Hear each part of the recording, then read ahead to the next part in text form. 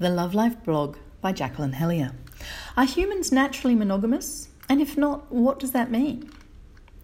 There are some old sexual myths of men being naturally promiscuous to sow their seed and women being naturally monogamous because it's natural for a woman to be less sexual. And on closer examination, these myths have no basis in fact. The former because it's a misuse of evolutionary theory, and the latter because it's based on historical suppression of women's sexuality, not their biological reality. Listen to the podcast called A History of Sexual Misinformation for more on that. So what is real? Are humans monogamous or not? Is monogamy a natural state that all humans gravitate to, or is it a social norm superimposed upon a different biological basis?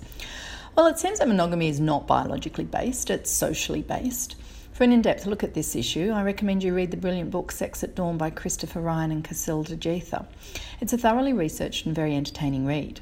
The authors look at our biology, at prehistoric remains, at our closest ape relatives, at existing and recent hunter-gatherer societies, and present a very plausible argument that we haven't evolved to be monogamous, that the concept of possessing a partner exclusively is a social development, not a biological one.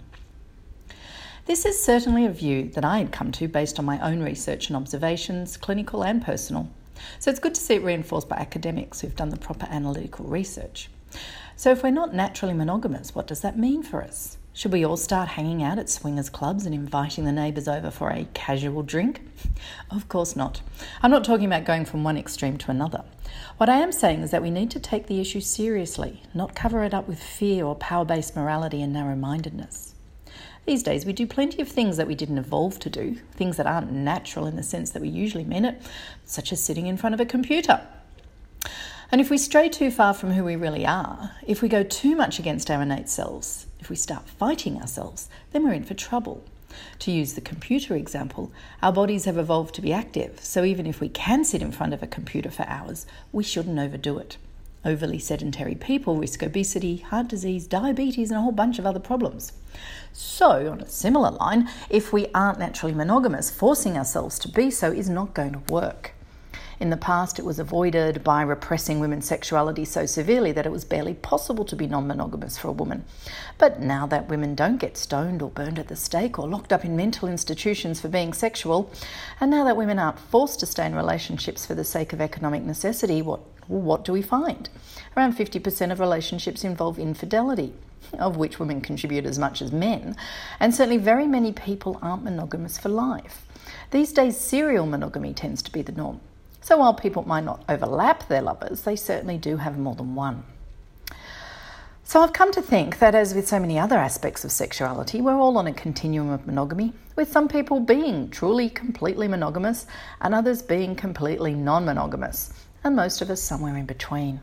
And of course, this varies over time throughout our lives. A small number of people manage to have consensual non-monogamous relationships. And that's fine, because if it's successful, they're doing it openly, honestly, and with continual reflection. But even for them, it's challenging. All relationships are challenging, and having multiple is even more challenging. So if monogamy is your preference, the key point here is that we have to recognise that it's not easy to be exclusive with the same person for years on end and have a satisfactory love life with that one person. You have to focus on it. You have to work at it, cultivate it. Some key points I believe we all need to take on board, whatever our preferred type of relationship is to be less judgmental of self and others around relationship preferences and inclinations, to be more open-minded about relationship possibilities, if not for yourself, then at least with others. Not everyone has to be the same as you. To realise that becoming more aware of your own sexuality, and therefore more open, honest and real about yourself, is a very good thing for yourself and for your relationship. To be more focused on creating an ongoing good sex life that includes diversity and novelty.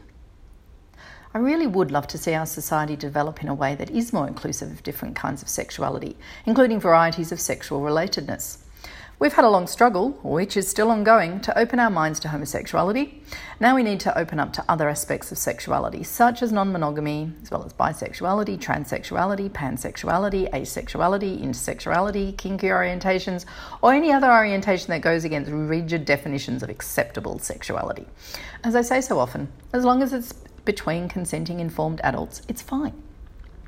Essentially, as a society, we need to be authentic, honest and non-judgmental. Sounds reasonable, but it's such a big ask in this society, particularly when it's to do with sexuality. But still, I live and work in hope.